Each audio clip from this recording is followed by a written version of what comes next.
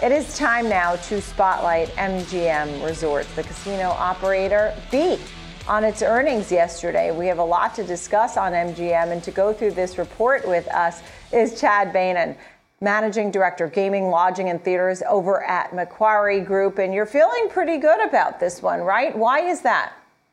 Sure. Thanks for having me, Nicole. Yeah, so MGM reported last night they beat consensus estimates by about 20%. Now, MGM is the biggest player in Las Vegas. That's roughly about 50% of their earnings.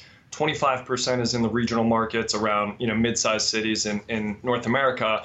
And then about 10% is in Macau. And then the last part, which is probably the most attractive part, is their online business. They're number 2 in North America right now. They're expecting 50% growth in 2022. But the results that we saw last night, it was really kind of a byproduct of more people coming to Las Vegas, spending more, and MGM being able to keep more because their margins were up over 1,000% versus 2019. And we look, I was looking at this omni-channel strategy that you're talking about within your charts and your reports. You're talking about competition on BetMGM and just the habits. I mean, you can't watch television anymore without a gambling commercial coming on, with free money attached to it. There was a time that we couldn't watch commercials without gold coins. You remember that? Remember, every commercial was gold coins.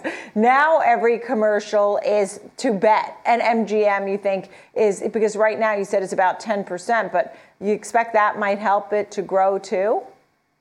Yeah, sports betting is legal in roughly about 50% of the states in the U.S. and then coming to market in Ontario in the next couple months. So for the Super Bowl this upcoming weekend, roughly about 100 million people in North America will legally be able to bet on the big game.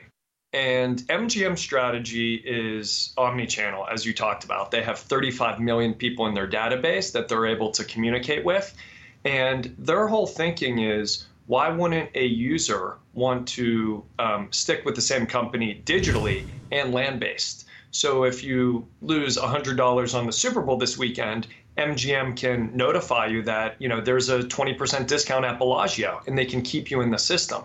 And most of the loyalty program growth that they're seeing on the land-based side is coming from the digital business. For 2021, they did lose $200 million. That's a big number. DraftKings is actually expected to lose about $500 million. They all believe that these digital businesses will be profitable in the fourth quarter of 2023. So it's really just getting the scale benefits and kind of working through the system. But yes, the marketing is big, the promos are big. We just need to get through that in the next 12 months. And I feel like as we talk about, and I thank you for those comments, and as I feel like I talk about Las Vegas versus Macau, and I want to simplify, I'm dying to simplify it, but it's not so simple because you want to say, oh, which one's better? Which one's like the good news for the company? But the truth of the matter is Macau you finally got some relief from those concerns about the licenses and things like that. People will be back out because of Omicron. And then here at home in Vegas, it's the same story. People will be back out. And I noticed in your note, you also talked about the fact that they make money doing everything else besides gambling too. I mean, when you compare the two, Vegas and Macau, are they both great news? Yeah, this is a good question because it actually is confusing from an investor standpoint.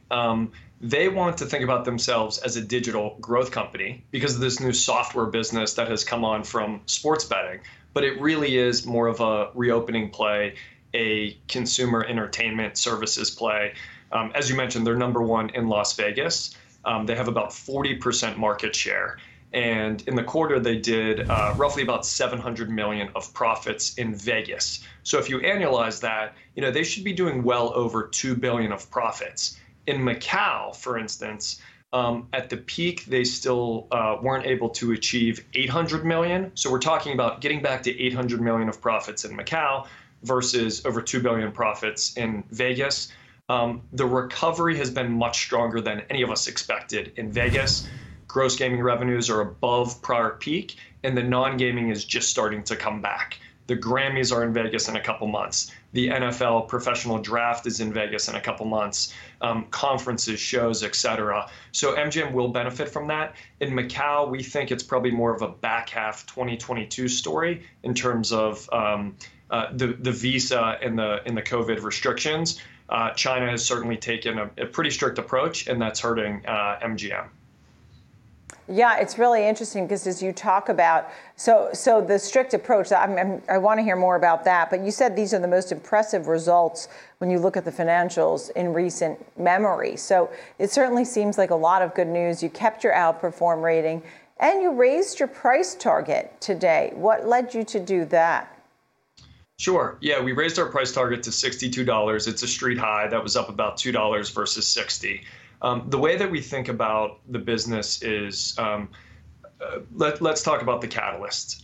Japan. So Japan has been a long story that we've talked about for literally 10 years that appears to be coming to a head in 2022, and they could be a major developer and operator in Osaka. We believe that's worth a few dollars to the share that's not being priced in. The second thing is New York. There's an opportunity for them to expand beyond a slot business right outside of New York City to a slot plus table business. They'd invest about $1 billion. We think they'd get a good return. That's extra value. The third thing is this online business. We believe that business is worth, between $10 and $15 per share. We did increase our estimates slightly just on the results. So those are kind of the catalysts to come in addition to where the stock is right now at $48.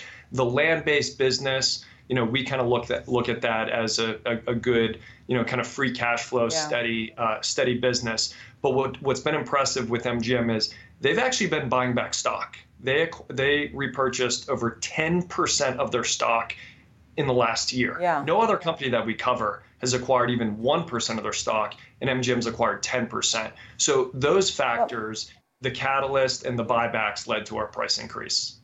Interesting that no other company had been doing that. Just quickly, I'm sort of out of time, but you did mention China. And when I talk about Macau and gaming, I want to really make sure I'm on point with that. What should I be saying about the Macau picture and, these casino companies overall?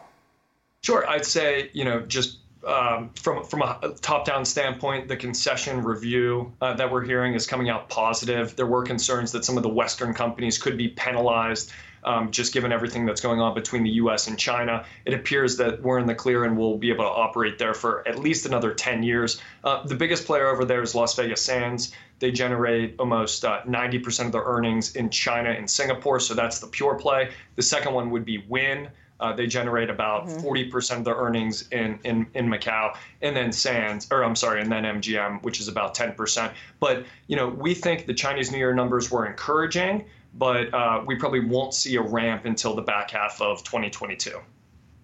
Yeah, Chad, great to chat with you. Thank you so much. Chad Beynon, Macquarie Group, with some good news there on MGM Resorts. Appreciate it. Good conversation.